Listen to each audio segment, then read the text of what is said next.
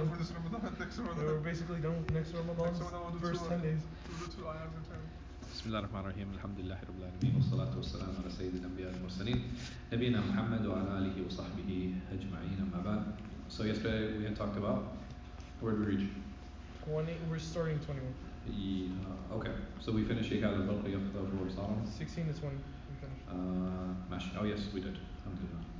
And we ended with إن الله على كل شيء قدير. Yes, fantastic.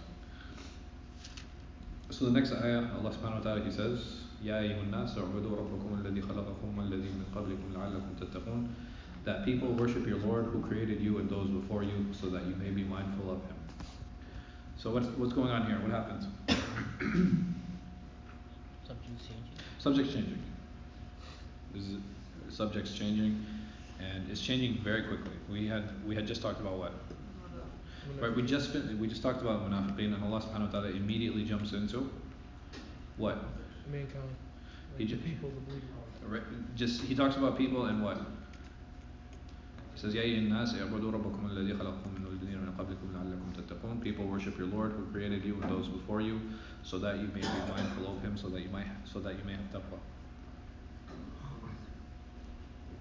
So there's no indication that Allah subhanahu wa ta'ala is going to change what? Subject. There's no transition. Or is there? I mean, he went from talking about how the hypocrites don't have, like, especially the hypocrites don't have taqwa, to talking about how we should believe in Allah to gain taqwa. Okay, so Allah subhanahu wa ta'ala, He ends His discussion of munafiqeen, and He ends by talking about examples of how they are, right? Examples of how they are, and then he calls on the people. He said, "Ya ayyuhan nas." He said, "People," or all mankind. So this is a type of transition, and it is to do what now? When Allah subhanahu wa ta'ala says, "Ya ayyuhan nas," right? Or "Ya ayyuhal ladhina amanu." It's a universal message. This is a very good point. This is a universal message. And what does this tie into? Because, like we said, sometimes the transitions aren't apparent, and sometimes they're a little bit more subtle. So over here, it's a little bit more subtle. In what way? It's a general explanation. Like, okay. They're not pointing fingers at anybody. They're not saying. So Allah subhanahu wa ta'ala is talking to all of mankind. There's no doubt about that. So how is this a segue from the previous section? We were talking about the hypocrites and different groups of people. Huh? We're talking about the different groups of people. So Allah subhanahu wa ta'ala, He had divided mankind into how many categories? Subcategories, I think 3. Or 3. 2 overall categories, but three categories. And those 3 categories were?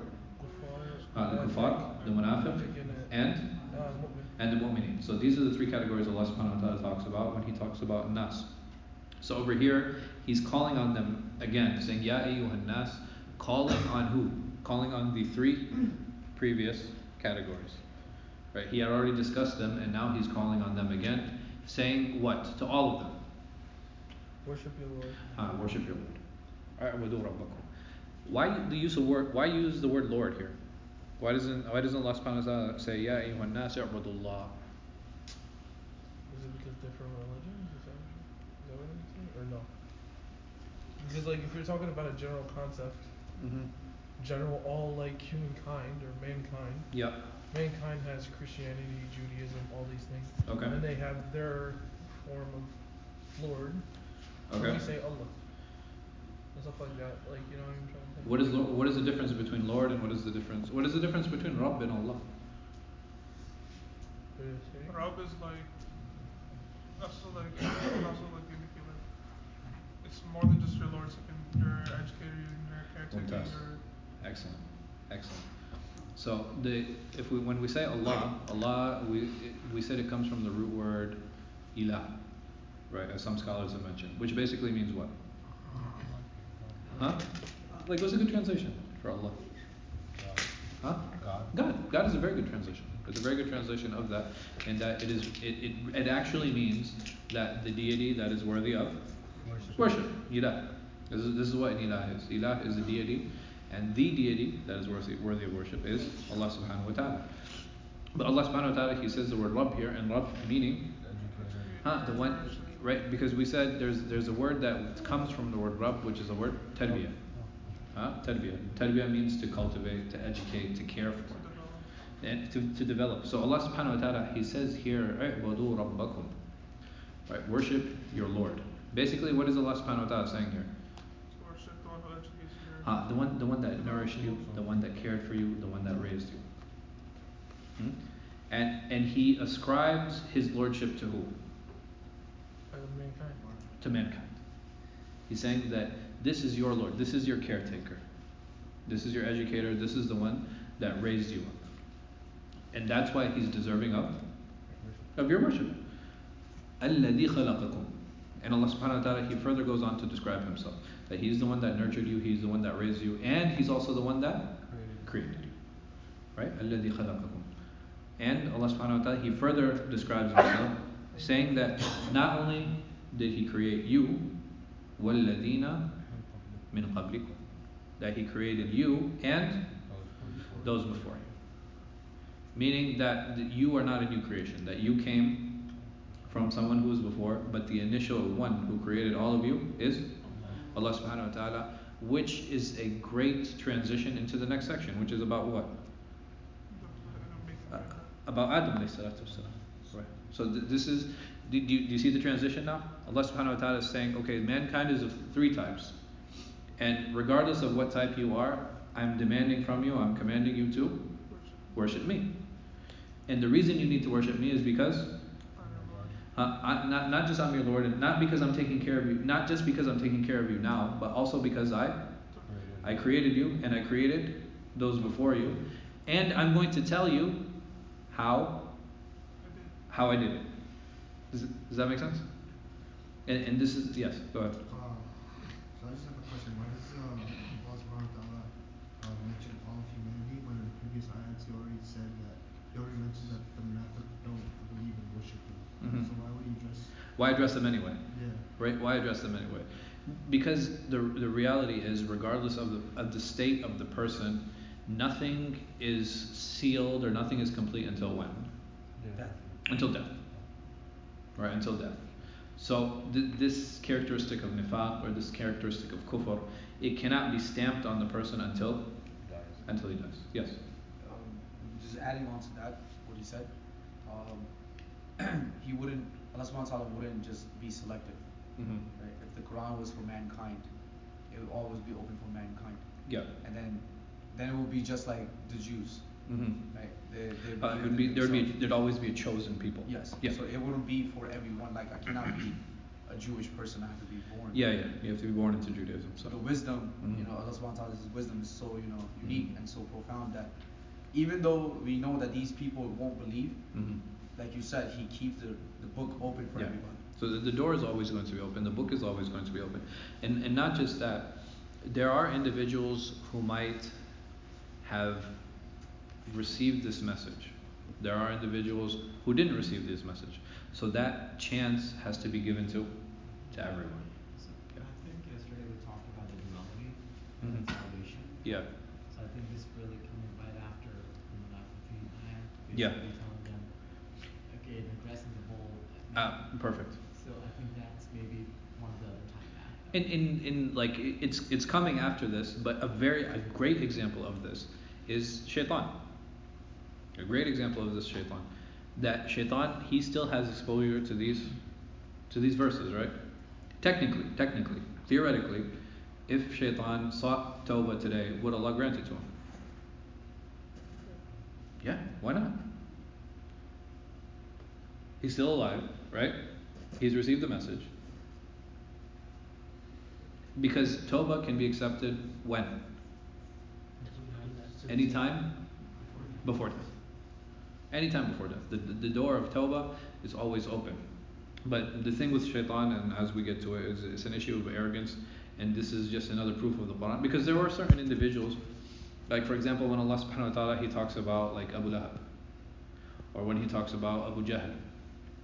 What is one thing that all of these individuals share in that they could completely denounce the Quran with?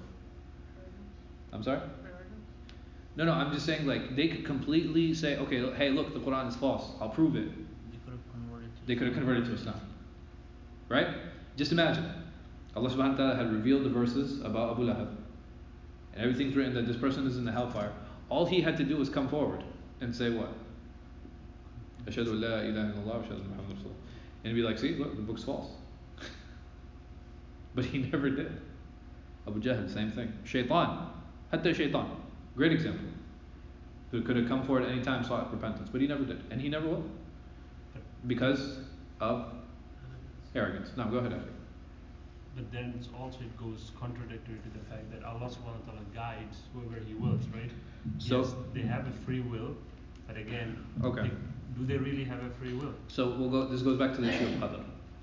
This goes back to the issue of divine pre-decree. So when it comes to the issue of qadr, now I don't want to sidetrack too much, but qadr, wallahu alam, the best way that I understand it, is that I leave qadr in the realm of Allah subhanahu wa ta'ala's knowledge. Meaning that Allah knows everything that is to happen. He knows the end result. He knows where I'm going to go, He knows where you're going to go, He knows where everybody's going to go. So because He knows that, a lot of people, they'll confuse that with the issue of the will and free will. Allah subhanahu wa ta'ala, He does know everything, but at the same time, right now, am I being forced to put my hand up and down? There's no jabr, there's no compulsion on me. I do have that choice. But did Allah subhanahu wa ta'ala know before I took this action that I would make that action? Yeah. And one of the reasons or one of the issues that we have a problem, I see your hand, don't worry. One of the issues that we have, or one of the problems that we have, is that we will try to understand this concept, or we'll try to understand or wrap our heads around qadr. But if we say, okay, this is part of Allah's knowledge, a very simple question is, can I understand characteristics of Allah? Can I understand His mercy and how encompassing it is? Is it possible for me as a human? Can I understand the infiniteness of Allah subhanahu wa ta'ala? Can I understand the wrath of Allah and His punishment? Can I understand His ability to create even? Something that I experience, right? Can I understand these things? No. In the same way I can't understand these things, it's impossible for me to understand Allah subhanahu wa ta'ala's knowledge. Second thing, from a personal aspect, from a personal viewpoint, Allah subhanahu wa ta'ala knows where I'm going to end up. Yes? We all agree on this. Do I know? No. Right? There's no way for me to know where I'm going to end up. People try, right? People try, like, okay, what is my sign? Reading hands. Like, people try to find different ways to do that. But the reality is, it's all guesswork. It's all guesswork. Only Allah subhanahu wa ta'ala knows the reality, and Allah has not told any single one of us where we're going to end up or what's going to happen with us. So how did the Prophet ﷺ do ilaj of this? How did he take care of this problem? When the companions, because the companions, this was a problem for them. We're not the only ones. We're not the first group of people who had a problem with the qadr or the divine pre-decree. They went to the Prophet ﷺ, and you know what they said to him? When the Prophet ﷺ told them about the divine pre-decree, when he told them about qadr, they said to the Prophet ﷺ, so should we just stop doing anything? If everything's already written, if everything's already known, shouldn't we just stop doing good deeds? The Prophet Muhammad ﷺ, he responded to them, and he said to them, keep doing good deeds, because this will get you to the point where that was written for you. Meaning that you keep working, you keep going, because at the end of the day, you don't know where you're going to end up. So you should keep striving and keep doing the best that you can. So it is a complicated issue. Don't get me wrong, and I'm not going to answer. This is a discussion that many of our philosopher scholars have been dealing with for like 1,000 years. I'm not going to solve it here in 5 minutes. But the best thing to remember is we even have a hadith of the Prophet ﷺ where he said, إِذَا ذُكِرُ الْقَدْرُ فَاسْتَمْسِكْ. He said, whenever the qadr is mentioned, he said, try not to talk about it too much. Because it's not something that you're going to solve. It's not something you're going to figure out. Yes? I was going to mention the difference. Isn't there a difference between the qadr and the qada? Because it's like one of the prerequisites when you make dua is to have faith that Allah is going to answer it, that Allah is going to answer it. But He may not answer it the way you expected it to be answered. Like, instead of Him giving you what you asked for, He'll remove something bad from your qadr. But But if he removes something bad from your qadr, whether it already meant for you not to have that happen. You're gonna have to repeat that again. Alright, so I said there's a difference between qadr and the qada, right? Okay. And in what way? Like if when qada is when Allah subhanahu wa ta'ala makes a decision on something, right? No. And the qadr is when Allah knows something is going to happen. No. And also Allah subhanahu wa ta'ala, there is a slight difference, but in relation to what? In relation to, say you're making dua, right? Okay. And you're asking Allah subhanahu wa ta'ala for something. Mm-hmm. And then you have to have faith that Allah subhanahu wa ta'ala is going to answer it. That's one of the prerequisites of making dua. Okay. But he might not answer it the way you expect him to answer it. Instead of giving you what you asked for, he might remove something bad from your qadr. But if you... What do you mean remove something bad from your qadr? That's my question. There's two different qadrs. You have the Lawh al-Mahfuz, it doesn't change. Because it's... Yeah, maybe he's gonna reduce your sins maybe. No, because it's two different qadrs. Yeah. There's one qadr that can change, that is what the angels know. As the Prophet said, if somebody asks Allah subhanahu wa ta'ala to extend their life. Yeah. This can be changed in the book that the angel has, where it can be erased and changed that the life be extended. But Allah subhanahu wa ta'ala, knowing this beforehand, he already decreed in the Lawh al-Mahfuz that this person was going to make that dua. So basically what is in the hands of the angels is a short-term qadr. No. Meaning that, because their knowledge is limited, but the knowledge of Allah subhanahu wa ta'ala is unlimited.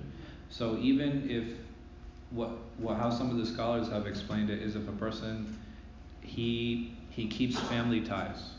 We have some hadith where the Prophet ﷺ that, a dua yurud al-qadr, that the dua, it prevents or it pushes the qadr.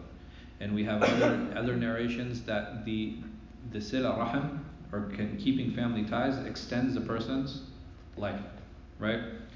But how do you deal with that when you have this Lawh al-Mahfuz, when you have this book that has everything written in it in the end? Because that is also part of the Lawh al-Mahfuz, that this individual is going to act at this point and make this dua, and therefore what was written before will now be abrogated and it will be moved forward.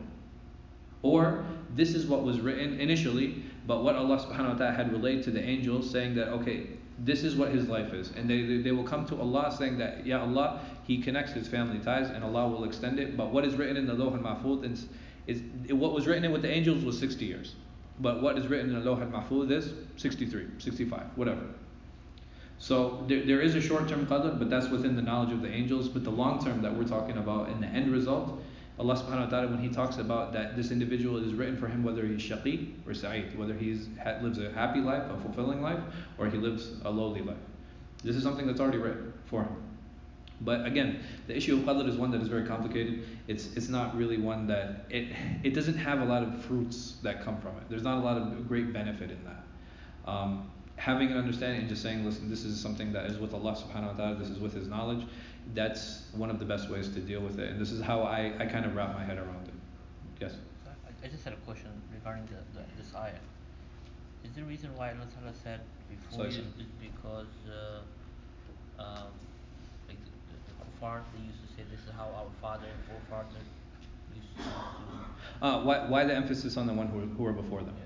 Okay, yeah, because they can say, okay, well, you created us, so what about our forefathers? Where did they come from? Because what is one of the unique things about the Arabs or the pagan Arabs? They're focused on They had right, so they had a lot of respect for their lineage, and not just that. The other problem was that some of them actually trace lineage to individuals who they claim are what? Important. Not important, even higher than important. God. They're actually gods themselves. They actually claim deification, or they deify certain individuals who they have a lineage for. Because when Allah subhanahu wa ta'ala, he reveals Surah Al-Ikhlas. What are one of the reasons that he revealed Surah Al-Ikhlas? You guys know? The pagan Arabs, they came to the Prophet Muhammad sallallahu alaihi wasallam, they said, Ansib Rabbak. They said, give us the lineage of your Lord. Tell us what it is. Where do you come, who's his father, and things like that. We need this information so that we can see, is this lineage really worthy of what? Of worship. And Allah subhanahu wa ta'ala, he responds saying what? Qul huwallahu ahad. Allah is alone. There's no lineage. You guys got the whole concept twisted. So this idea of lineage is something that is definitely important to them, and this is why Allah subhanahu wa ta'ala, He says, not only did He create you, but He created the people who some of the individuals who you claim to worship. So that is something that's very important. And then Allah subhanahu wa ta'ala, He closes this ayah with something that's very important. Saying what? لَعَلَّكُمْ تَتَّقُونَ. What is taqwa? We've talked about this a few times. Being conscious of Allah subhanahu wa ta'ala. Having awareness of Allah subhanahu wa ta'ala. And this is something that's extremely important. It's something extremely pivotal to the religion. How are all of these things related to taqwa? So Allah subhanahu wa ta'ala is talking about a few things. He's talking about worship. He's talking about recognizing His lordship and the fact that He's a Rabb. He's talking about Him being the creator of not only them, but of those who preceded them. How do all of these things lead to taqwa? You raise your hand, I saw it. Trying to cross me. You want me to raise mine? Yeah, go ahead. So it connects, all of these connects to Allah subhanahu wa ta'ala because He's telling us that, look, like I'm your Lord, I gave you this, even the small and the big things. Okay. Right? So you wake up, you have God consciousness, you eat, you gotta have God consciousness. MashaAllah. Good. And all these little things, whatever we do in our lives, should lead you some way in shape and form to Allah subhanahu wa ta'ala. Great. Right? So it's a reminder within itself that, hey, you're reminding yourself, but let me remind you. Fantastic. Right? So it's like, okay. Even whatever we do in our lives, even those small things you said, should lead you to Allah subhanahu wa ta'ala at the end of the day. Okay. And it basically going back to the Jews, right? You know, they had taqwa. Yeah. But at one point they started to like do their own thing and leave the God part out of it. Like leave the Allah subhanahu wa ta'ala part of it. It became more selfish, yeah. More selfish, yes. No, and also all of these things are reminders of why we should have taqwa from that. Yeah, tafadhali. And it also literally and verbally ties into Tawheed. It's ibadah, rububiyyah, and uluhiyyah. He's saying worship me, and he's saying why you should worship me, which is rububiyyah. And then he's saying this is why you should worship me because I am the creator of you as well as those who came before you. And that's asma wa sifat. So Allah subhanahu wa ta'ala, He is describing to us here a few things, that these are blessings that He has given to who? To mankind. Right? This is why He calls upon mankind, saying, Ya ayyuhan nas. By calling upon mankind, He's telling you need to worship me because I have given you these blessings. I have brought you up. I have raised you up. The point where all of us are at today, regardless of whether we're Muslim or not, the point that we have reached today is because Allah subhanahu wa ta'ala has allowed us to be that. Not only has He allowed us and brought us up, with provision and care, but He's also the one that what? He's the one that created us. And he created us, and after creating us, He took care of us and brought us up to this point. And not were we the only ones that did that, but even our fathers, our forefathers, all of them. And this is why we are a product of if you look at it just statistically, we're just a product of chance. It's because our great grandfather decided to marry our great grandmother, and then et cetera, and just kept going down, that we are here today. And this is from Allah subhanahu wa ta'ala's infinite blessings on us. That the fact that we are created is a blessing. And the fact that we've reached where we are today is an even greater blessing. And because we have all of these things, we should have taqwa. Yes? Just a reminder, because all the preceding ayats were all about the munafiqeen and how they were shaitan, Yes. like all of that. And then I think just sum it up, basically it could be another transition from there as well. Alright, these are all the people that I've given you ideas about. Yeah. And then you need to do taqwa, just as a reminder. Yeah. So you could be, well, I mean, or you can take the previous ayat as warnings, right? Like you can take the previous ayat and literally take them as warnings, like, hey, this is some of the stuff you might want to stay away from, right? This is the stuff you don't want to fall into. And the reason you don't want to fall into it is because of all these blessings we've given you. And all these blessings we've given you should only lead you to taqwa. It shouldn't lead you to kufr, and it shouldn't lead you to nifaq. right? Because these are the two things that Allah subhanahu wa ta'ala heavily focused on in the previous ayat. And then if you look at Surah Rahman, right, he just keeps repeating which one of the favors that we go with. SubhanAllah. And he just keeps adding the favors. Yeah. He just keeps repeating. And just keeps it's Allah subhanahu wa ta'ala mentions a favor and he says, are you going to deny this one? And then mentions another favor, saying, are you going to deny this one? Right? And it just keeps going, that pattern keeps changing. And that's a great example of that. No, it's a rhetorical question. And it's a rhetorical question, right? I mean, is somebody actually going to be like, well, you know, I don't really like my neighbor, so he's not really a favorite. No, you're not. No, nobody's going to have that conversation, because anything and everything that we've received in this world is one of Allah subhanahu wa ta'ala's favors upon us.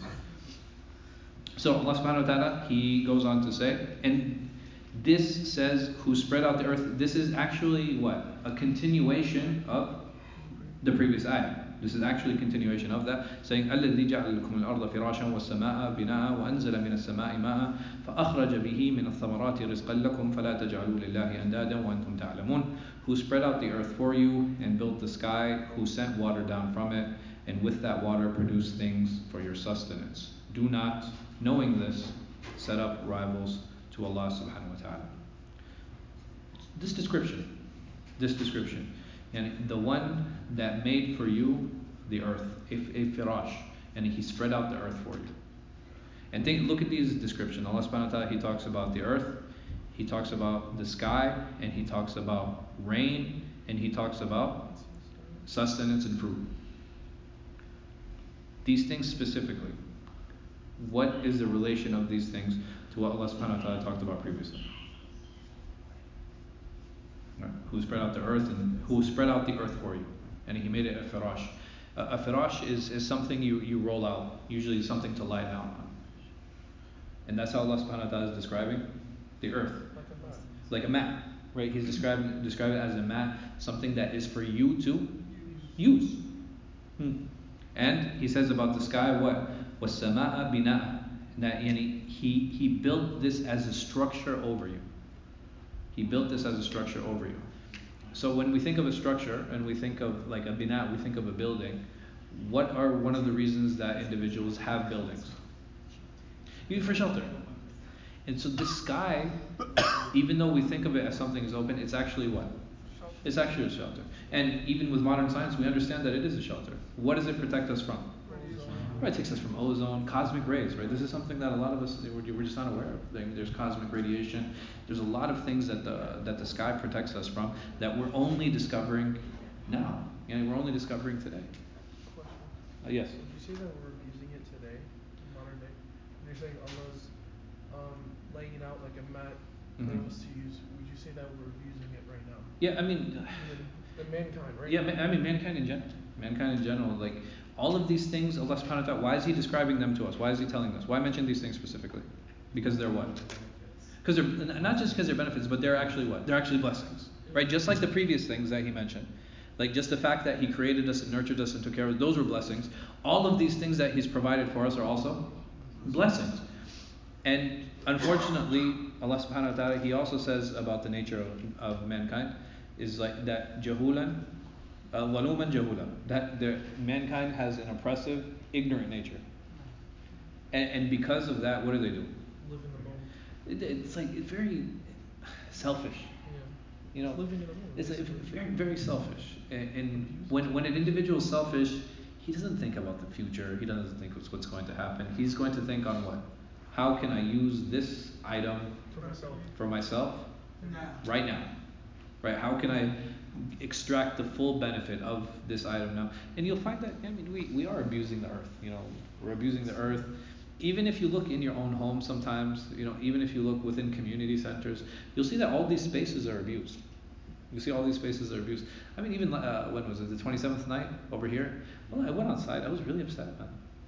I was really upset. And even before that, the 27th night, I went out after Taraweeh, after Qiyam, I think after Fajr we left.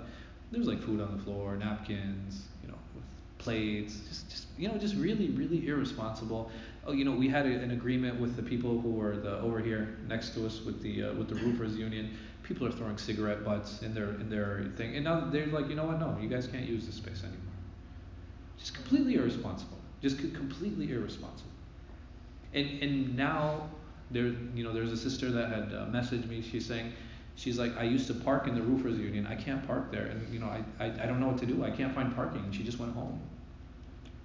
So whoever was littering in that space, whoever was abusing that space, now they take part in the sin that they're hurting Muslims. Like this is dhulm, man. This is oppression. How can you hurt another Muslim?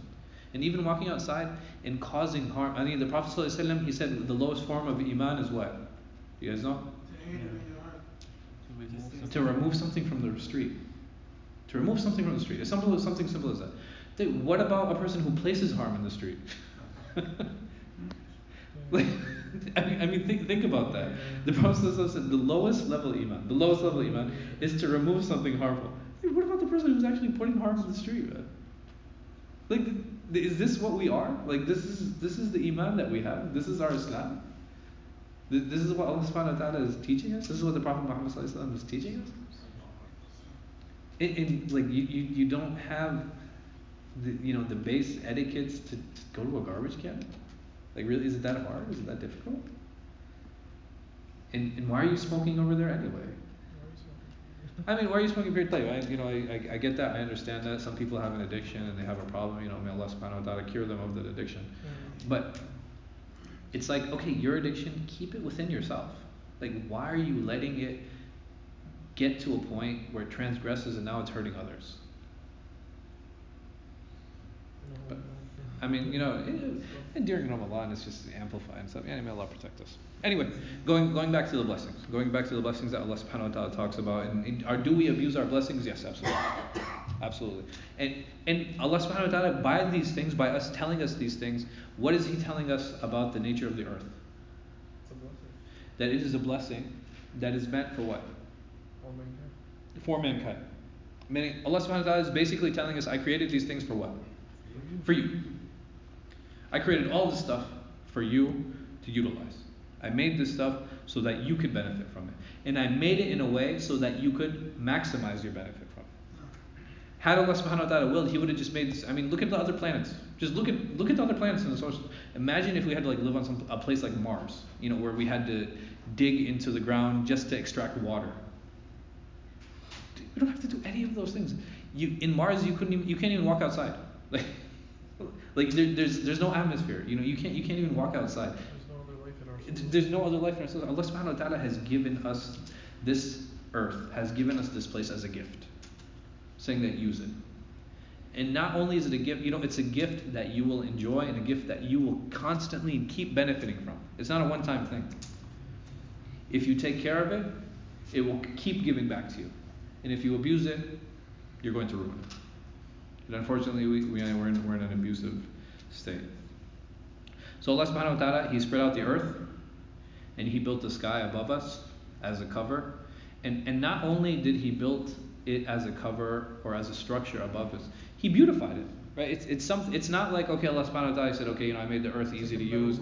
Well, it's like a tin roof. No, it's beautiful. I mean, you just go out and subhanAllah, it's amazing. Like, we live in one of the most beautiful countries in the world. Really. We live in one of the most physically beautiful countries in the world. If any of you have gone to Shenandoah Park, Niagara Falls, you go to Yosemite Park, go anywhere, go northern Maine, it's absolutely gorgeous. Just natural beauty left and right. And Allah subhanahu wa ta'ala is saying, not only have I made this for you, and we can look around and we see the beauty of these things.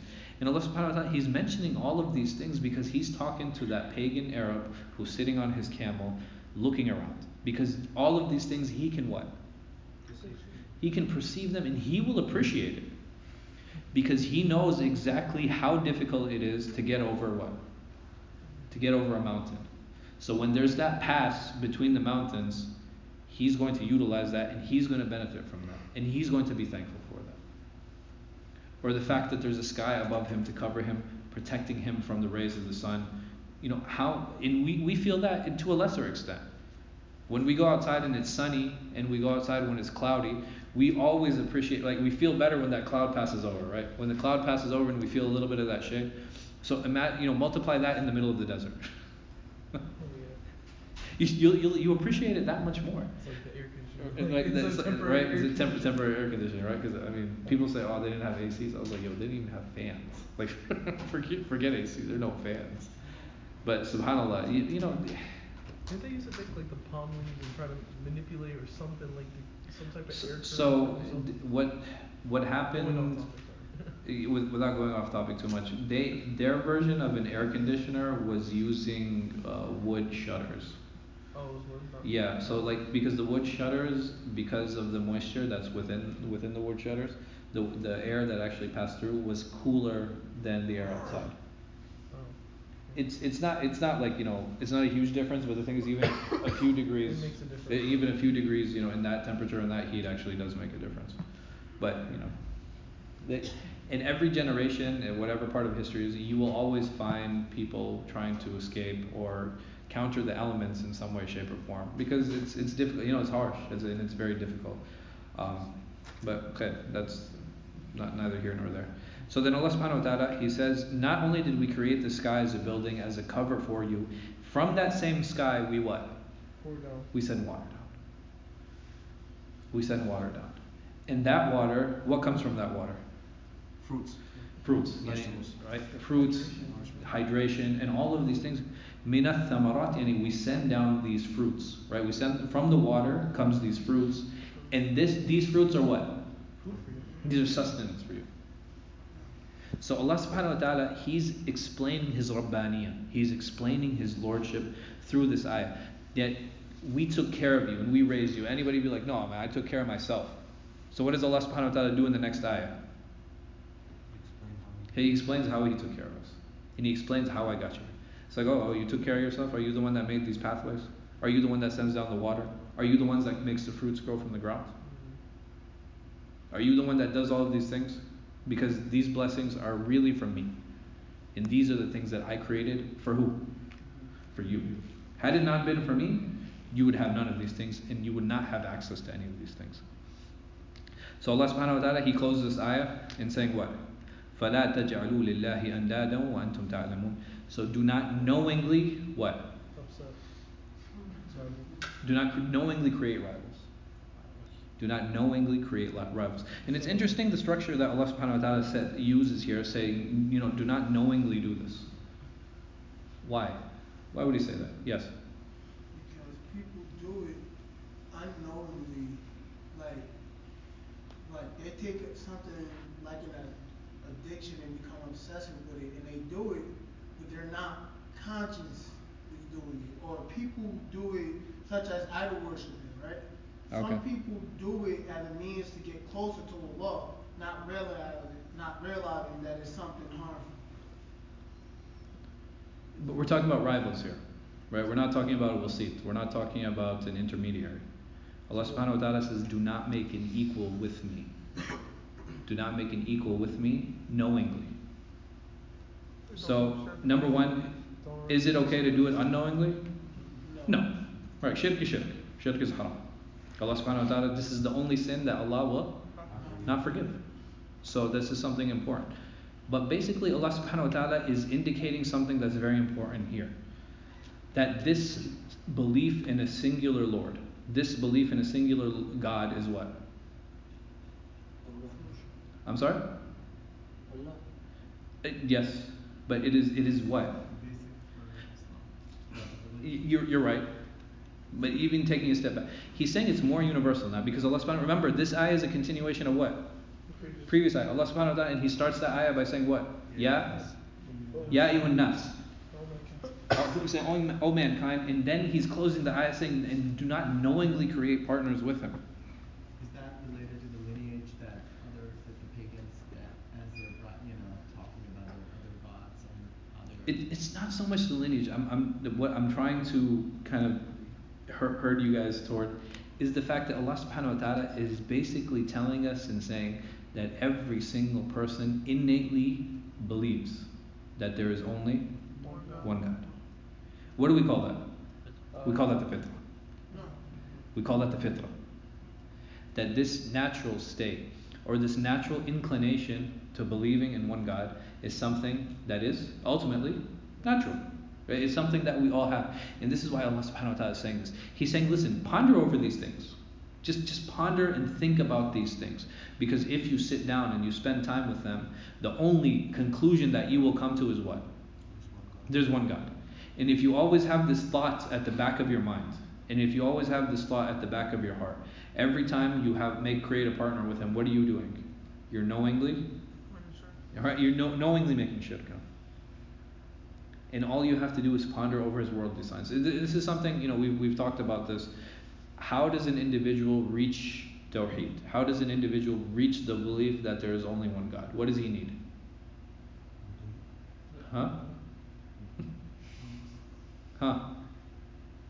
Because Allah subhanahu wa ta'ala sent down two types of signs. There are two types of signs Allah subhanahu wa ta'ala sent. The taqwa is for the mu'min. He's already believed. Right? The taqwa will raise his iman. But there are two signs Allah subhanahu wa ta'ala sent down, or two categories of signs Allah subhanahu wa ta'ala sent down. What are they?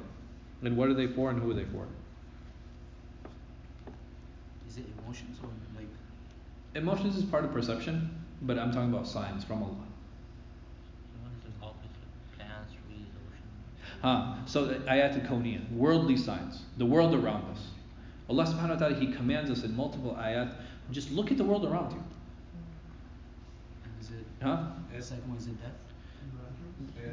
The miraculous signs, like what? Like Rasulullah sallallahu alayhi wa sallam point at the earth, point at the moon, and he split the moon. Yes. Right, so these are religious signs. Now, we don't have exposure to those particular religious signs anymore. Right, we've been cut off from them. So for me, what religious sign do I have? Someone might say, okay, their whatever religious sanctuary they have is their religious sign. Yes? Sun rising from the west? Huh? No, that's natural. What is the religious miracle that we have that we can turn to? The Quran. The Quran. Very simply. This is the greatest religious miracle that we have that has stayed with us until today. So for an individual to come to the reality that there is only one God, he just needs the natural world around him. But to come to the reality that there is only one religion, and how to implement that religion, he needs what? He needs these religious signs. He needs the Quran. Because if looking at the natural world, will I ever learn how to pray? No. Looking at the natural world, will I ever learn about the obligation of zakah? No. There are things that my heart will be naturally inclined toward. Like, for example, if I believe that there is a God, I also believe I should worship him, right? If I believe there's a God, that means that I should be good with mankind. We do have these natural inclinations in us, but how to implement them in the specific obligations, we can only get these from the Book of Allah. We can only get these from the Quran and the Sunnah of the Messenger of Allah sallallahu alaihi wasallam. So this is why Allah subhanahu wa ta'ala says, and do not knowingly create partners with him after you have an understanding, or after you look around and you see all of these signs. So Allah subhanahu wa ta'ala, He says in the next ayah, وَإِن كُنْتُمْ فِي رَيْبٍ مِّمَّا نَزَّلْنَا عَلَىٰ عَبْدِنَا فَأْتُوا بِسُورَةٍ مِّن مِّثْلِهِ وَادْعُوا شُهَدَاءَكُم مِّن دُونِ اللَّهِ إِن كُنْتُمْ صَادِقِينَ. That if you have doubts about the revelation, what is He talking about? The Quran. Right? He's talking about the Quran here. We have sent down to our servant, because He further clarifies this. Then produce a single surah like it. So we have certain places where Allah subhanahu wa ta'ala says produce a single ayah like it, produce 10 ayahs like it. And here Allah subhanahu wa ta'ala is saying what? A surah. What's interesting to note here is, where was Baqarah revealed? It was revealed in Medina. Who was in Medina? The Yahud. And what's interesting about the Yahud, what is the big difference between them and the pagan Arabs, or the Mushrikeen of Quraysh? They're knowledgeable. Oh, they're knowledgeable. They definitely have knowledge of the scripture. There's no doubt about that. What else? I'm sorry? They worship one God. They were familiar with the Prophet Muhammad sallallahu alaihi wasallam versus the pagan Arabs. I'm sorry? They had a book. They had the Torah. Now, what are some things that the pagan Arabs had that the Jews of Yathrib that did not have? Idols. I'm sorry? Okay, idols. Yeah. Lack of morals. Morals is subjective. Right? Morals is subjective. If we compare anything other to Islam, then we will always say, a moral is going to be defined by society. Right? Political instability. a political. They had a little bit more political stability than the Jews. Yes. More wealth. I'm sorry. Wealth. They were. I don't know if they were wealthier. I'd imagine they are though. I'd imagine they are. Because the Jews' main income was what? Does anyone know? Jews what? The Jews. What was the main income for the Jews? Bagels. I'm sorry. Bagels. Stop. What? Bagels. Thank you, Anas. I don't know. It was not bagels. Riba. Riba was their main income. They used to lend out money and they used to take interest, or they used to take usury on that money. That was their main source of income. But isn't it against their? It's against okay. Or they don't. It's So not one of their commands. for basically.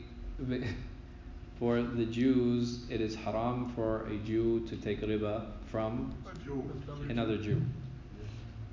This is important. Also, they're just dogging everybody else. Yeah. So one of the banks. It's okay to dog the goyams, which I mean, anyway. That was their main source of income, but it would seem that the Qurayshis were far more prosperous because of their trade that they dealt with versus Yathrib. And not just that, Yathrib had a lot of instability. It was only until like right before the coming of the Messenger of Allah sallallahu alaihi wasallam that they actually finally came to an agreement amongst themselves on electing a leader, because they were like Banu Nadir, Aus and Khazraj, they were just not getting along, and those were the three main tribes in Medina. The other main difference is where did the famous poets come from? Arabs. They came from the Arab. They came from the Arab.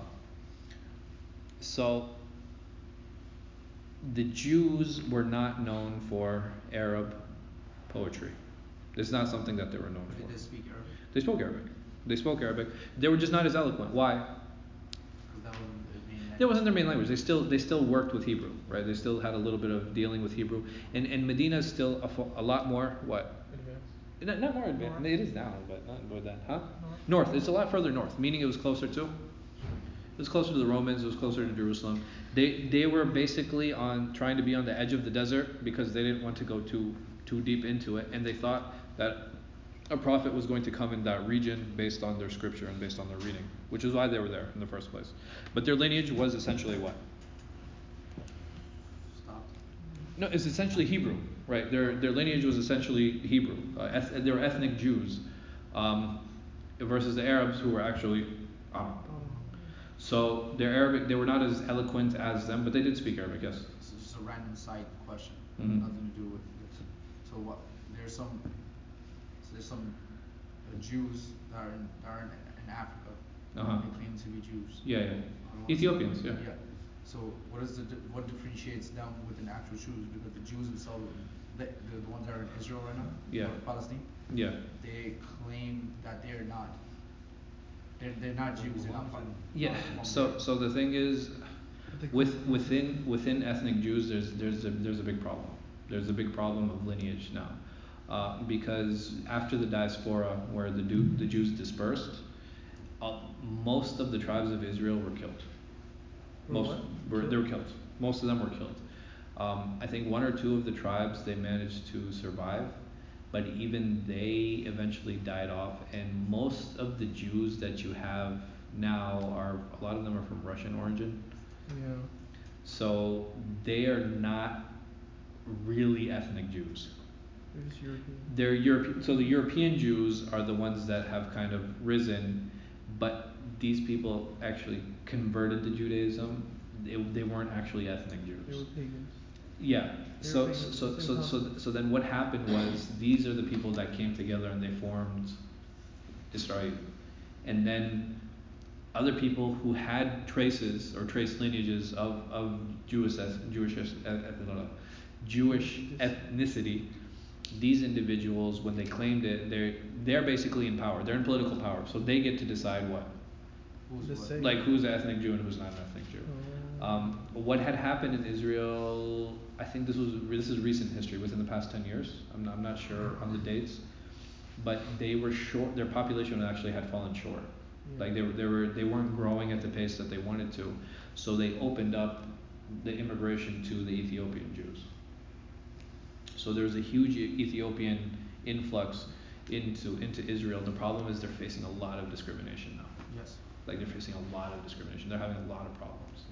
So what has happened is a lot of them have been deported back to Ethiopia. It's crazy, but it's really, there's a lot of turmoil there. Saying that, when we talk about ethnic Jews, you have to realize it's an ethnicity. It's not what we confuse it sometimes with what? Religion. The religion. So there are atheist Jews. So, but this doesn't mean like they're atheist religious. They're just actually ethnic Jews, and they follow or they claim lineage or they claim this ethnicity. And we might say, okay, why do they do that? Or why is that? We do that too, but not in the same sense. So you have a lot of people who are Sayyid. You have a lot of people who are, they claim lineage to who? The Prophet ﷺ. I mean, even my family claims lineage to Abu Bakr. I've tried verifying it, I've tried looking into it, but the family trees get pretty muddled, and it's difficult to follow them back. But a lot of people, so you have people who are Faruqi, who claim lineage too.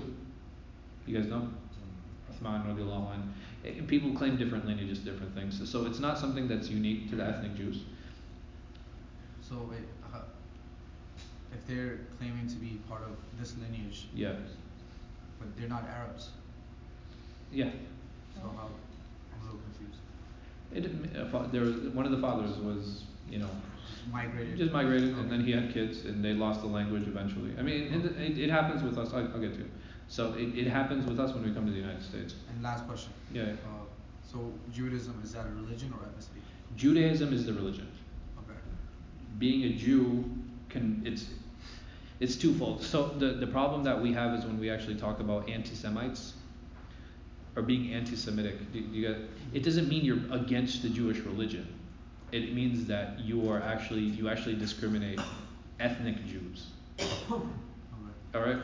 It's like saying someone's racist against Black Americans. It's the same type of thing, but instead of your racism or your hate being directed toward a Black American, in this situation your hate is directed toward anybody who's an ethnic Jew, not the religion. And that's why it becomes a little problematic. Yes. I was gonna say, in terms of he was talking about the lineage go back to Hebrew. I was gonna say, doesn't Hebrew derive from Aramaic? Yeah, so Aramaic is actually the mother tongue. So Hebrew and Arabic, and I think there's a third language, I forgot what it was. They're related. They're very closely related. Even if you hear people speaking Jewish, there's shared letters to this. There's still a lot of shared letters. For an individual to learn Hebrew, it's actually not that difficult. If you know Arabic, learning Hebrew is not extremely challenging, because even a lot of the root structure and how words are put together is not that far off.